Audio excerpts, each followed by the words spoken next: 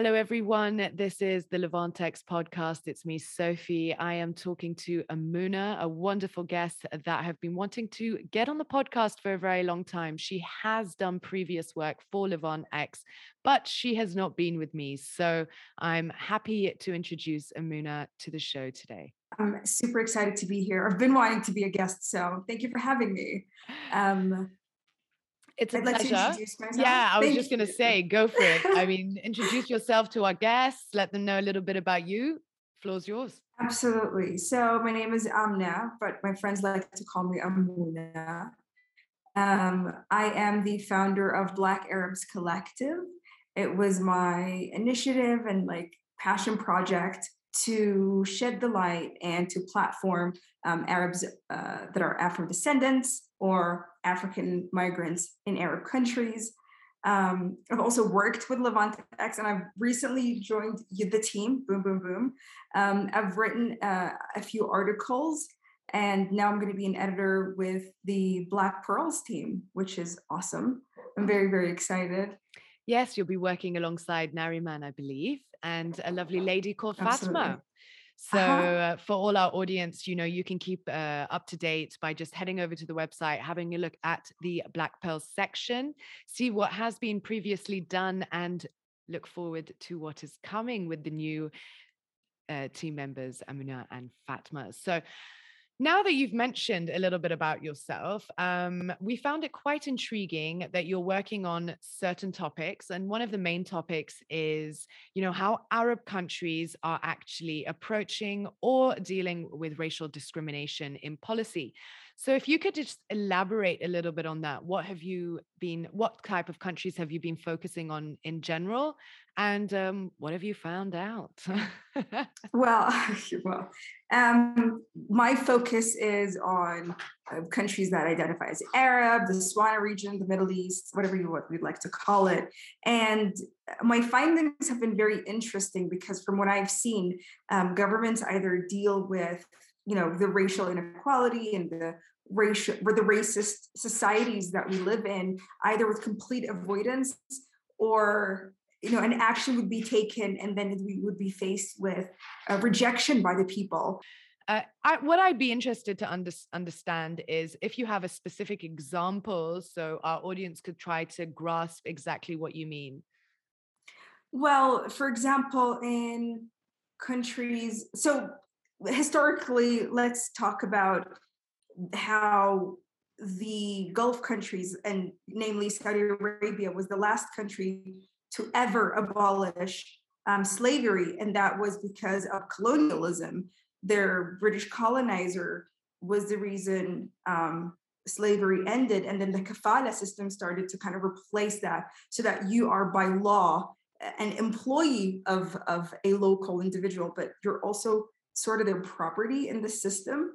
And so we have had to deal with that since the 60s. And to this day, a lot of these countries are not doing anything about it. So that's the example of, the complete avoidance and the fact that we are continuing to just celebrate the fact that we have socialized racism. It's in the way we speak, it's in our television, it's in everything, it's in the way we function and think in our societies. We have this sense of socialized and accepted racism, but bringing that to light and talking about it is a problem.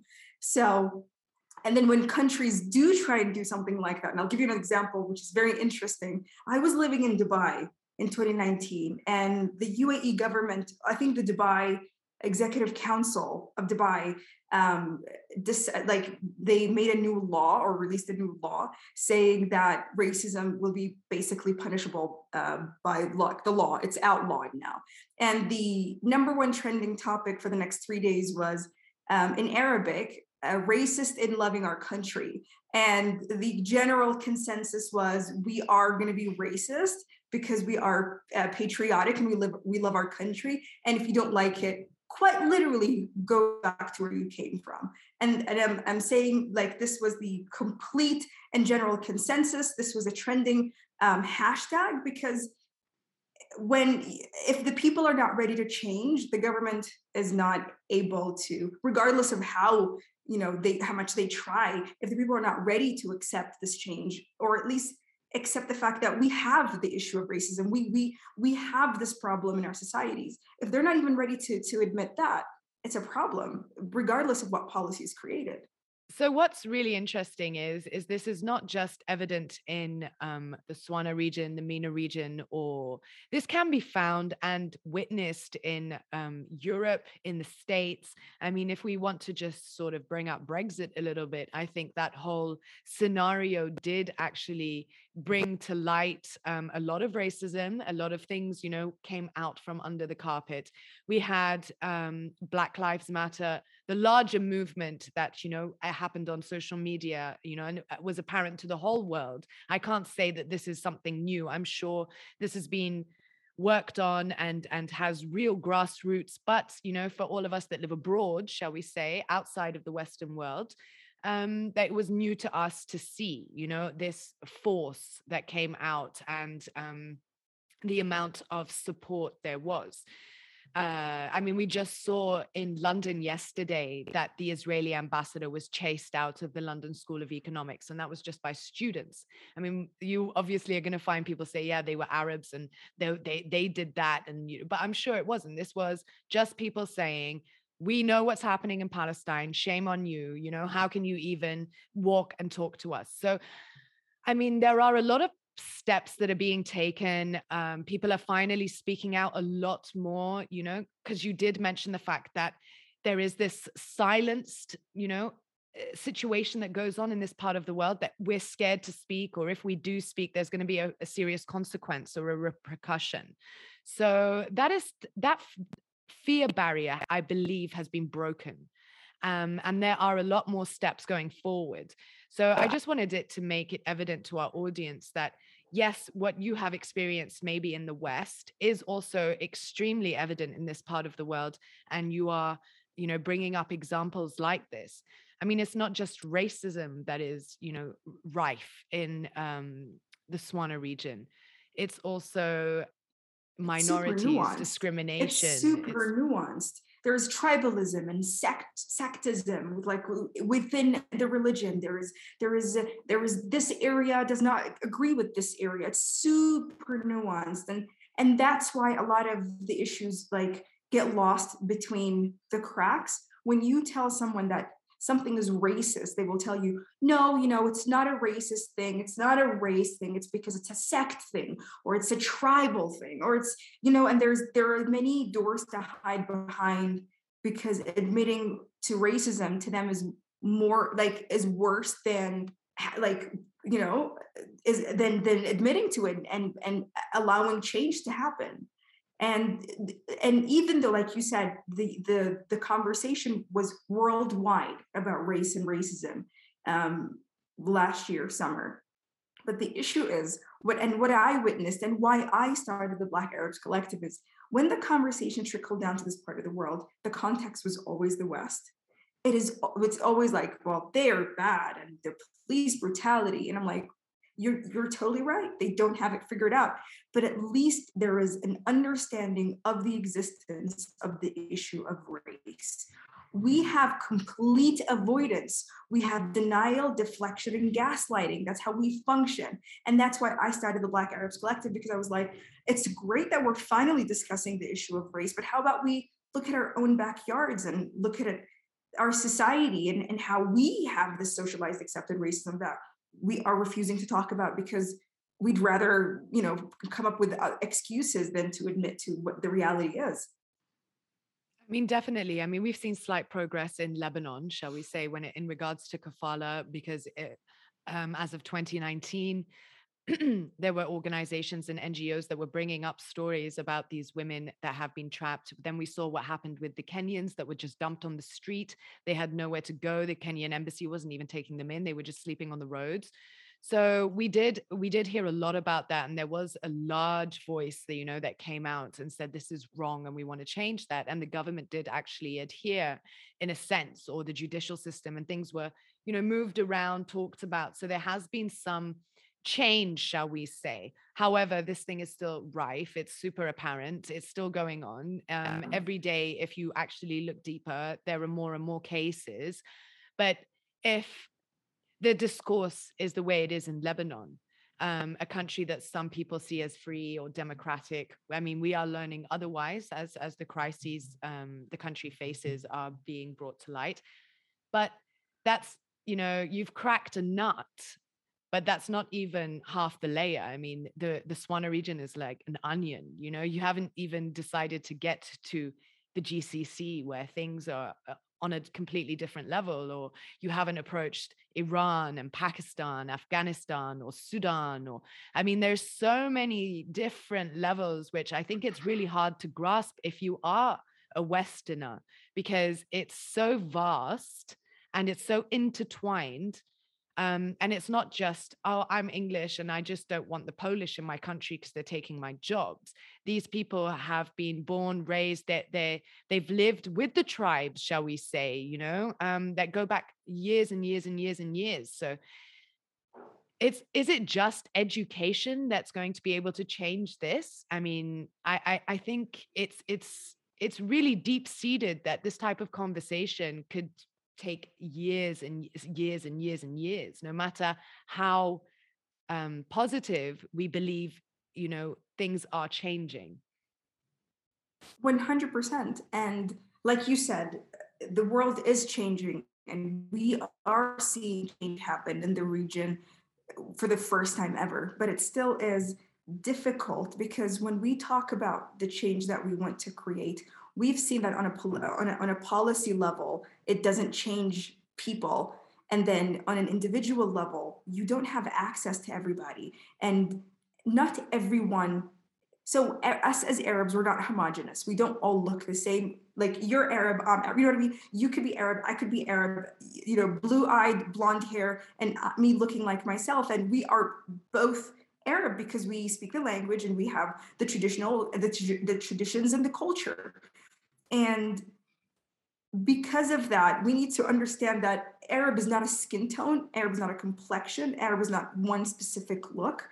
And for a Westerner to come in to understand the nuances, like you said, it's very difficult because, like you said, it's very fast and it's very, very nuanced. And Arab is not a skin tone. We don't all look the same. And because of that, our experiences are completely different. And the way we identify also is different. As Black Arabs, there are people who choose to not identify as Arab anymore completely. I have a lot of my Moroccan friends, Sudanese friends, Somali friends who do not consider themselves Arab because they felt so excluded for such a long time, And identity, it's such a complex issue, but changing that and getting that allyship. What I tell people is, when you're talking to your parents, they are people that don't have access to me and I don't have access to them. But the important change that we want to create is it starts with individuals. Talk to your parents, have the conversation with your immediate family. They all have maids, they all have this socialized acceptance of the KAFALA system, which is basically slavery. But just talking about it within the family environment, that could change minds. And that, to me, is more important than asking for a policy change, truly. And that's my personal opinion. I might be wrong. No, I don't know if you're wrong, because it stems to a lot of different things. I mean, let's just look at climate change. No matter how many policies they've got set in stone, if the culture is not to recycle, or the culture is not to understand sustainability, or the culture is not like that, and the people are not functioning in that way, then you can have 700 million policies. Doesn't mean anyone's going to adhere to any of them. So I do agree with you. Change starts at home. Change starts with yourself, within your family, then your community, and then it grows larger and larger and larger. Exactly. And once people start to understand, I mean, this is when we come back to education and awareness, but there are so many different things to discuss that it's really hard to focus on one thing to say, okay, we're focusing on this. This really needs to be changed now, because there's so many things that need to be changed right now. It's not one. So it's very hard to push even a policy change, because which policy do you push? So I think, there's a larger discussion to be had, in the sense of how can we come together as an Arab region, you know, and actually have the Arab League function as an Arab League instead of just tit for tat. I don't want to talk to you. Okay, I've shut off diplomatic relations. Oh, you've got sanctions. Today we're not your friend. I mean, it's getting absolutely ridiculous when it comes to the leaders of this area, shall we call it, because we have continents involved and different types of places. So to actually sit down at a table and say, we want to be able to come forward with this, you know, similar to things that, you know, the EU do, or, you know, you have the Americas coming together. There's things that we need to do that do need to trickle down. And we have constant chaos at the top, wherever you are in the SWANA region. Everywhere you look, it's chaos.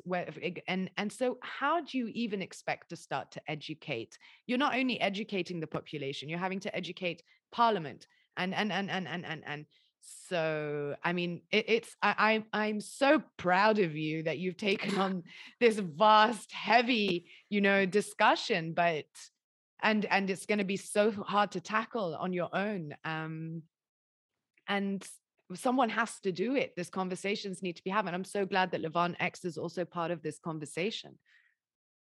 Absolutely. And very supportive, 100%. And like you said, if we don't do it, then who will? You know, everyone tells me, do you think things will change? And I always tell them, I would not be doing what I'm doing if I didn't believe that things will change, if I didn't have hope that we will be the generation to change the world. You know what I mean? And so we got to keep doing the work, and hopefully change will come. You know, one day we'll see in schools in the SWANA region, you know, education about race and Black History Month and all of these things, and affirmative action and the NAACP, or whatever our version of that will be. And that's why I continue doing the work, because I know that one day, 100%, that will be a reality. And that will be because of the work that we are doing as individuals and as a collective, before we demand change from, you know, on a policy level. I couldn't agree with you more, and I'm so happy that we had this conversation, Amuna. I mean, we've connected in so many different ways, but this is absolutely beautiful, because I think we're all trying to do the same thing here, and that's why we do sort of run in the same circles, is that we're all just trying to be a voice and have a voice, and make that voice have a purpose and a mission, instead of constantly running after, you know, the rat race, and just see where that gets us, and then wake up when you're 60 and think, what have I done with my life? I mean, I'd rather not. Exactly. I'd rather do something with my life while I'm here. 100%, 100%. And it truly is fulfilling when you are lending your voice and your efforts to those who don't have the same privileges as you. That is incredible, and it's very rewarding internally, and it makes our world a better place. And so I commend you and everyone who does the work that we do to continue doing it, and just keep on keeping on. I think usually I say to my guests, you know, I'd like to give you the microphone to leave something with my audience, but I think you've left a lot with our audience. You know, just keep on keeping on is enough. 100%. Truly 100%. I would also just like to give you the chance then to sort of bring up anything that you would like to tell our audience that they could possibly go and learn a little bit more. I know you did a webinar with Nariman. If you could tell us a little bit about that webinar, it can be found on the Levant X YouTube channel. And this could be a start of a new discussion, and for further information and education and content from Amuna herself and others on the Black Pearls team. So Amuna, tell us all a little bit about what you might have coming up. So I've officially joined the Levant X team, the Black Pearls part of it, and I'm very excited. I am working on an article about allyship that will be published in Levant X. I did do a webinar. It was a while ago. It was over a year ago, if you believe it, with Nariman and Khawla, and we were talking about the Black feminist movement in the SWANA region, and it was an incredible conversation. And the work that Khawla has done, and Nariman and myself, it was really great to connect and celebrate our collective achievements. Nariman and I have since hosted clubhouse rooms together to educate about racism. We were panelists together for Shabak Festival this summer. So, she's been my little like activism buddy, my little sister in the revolution, I call her. So very exciting to be joining the team officially. And yeah, my platform is the Black Arabs Collective on Instagram, at Black Arabs Collective. And thank you so much. Thank you, Amuna. So anybody, if you have any questions, do hit her up on at the Black Arabs Collective. You can also get in touch with her by DMing us on any of our social channels. Do head to our website and click the donate button, or become a member, because being a member with us does open you up to a lot of our exclusive content, because we just like to share the love. So Amuna, thank you so much for being with us today. Big love to everybody. Stay strong, keep your voice being heard, and make sure you have a purpose.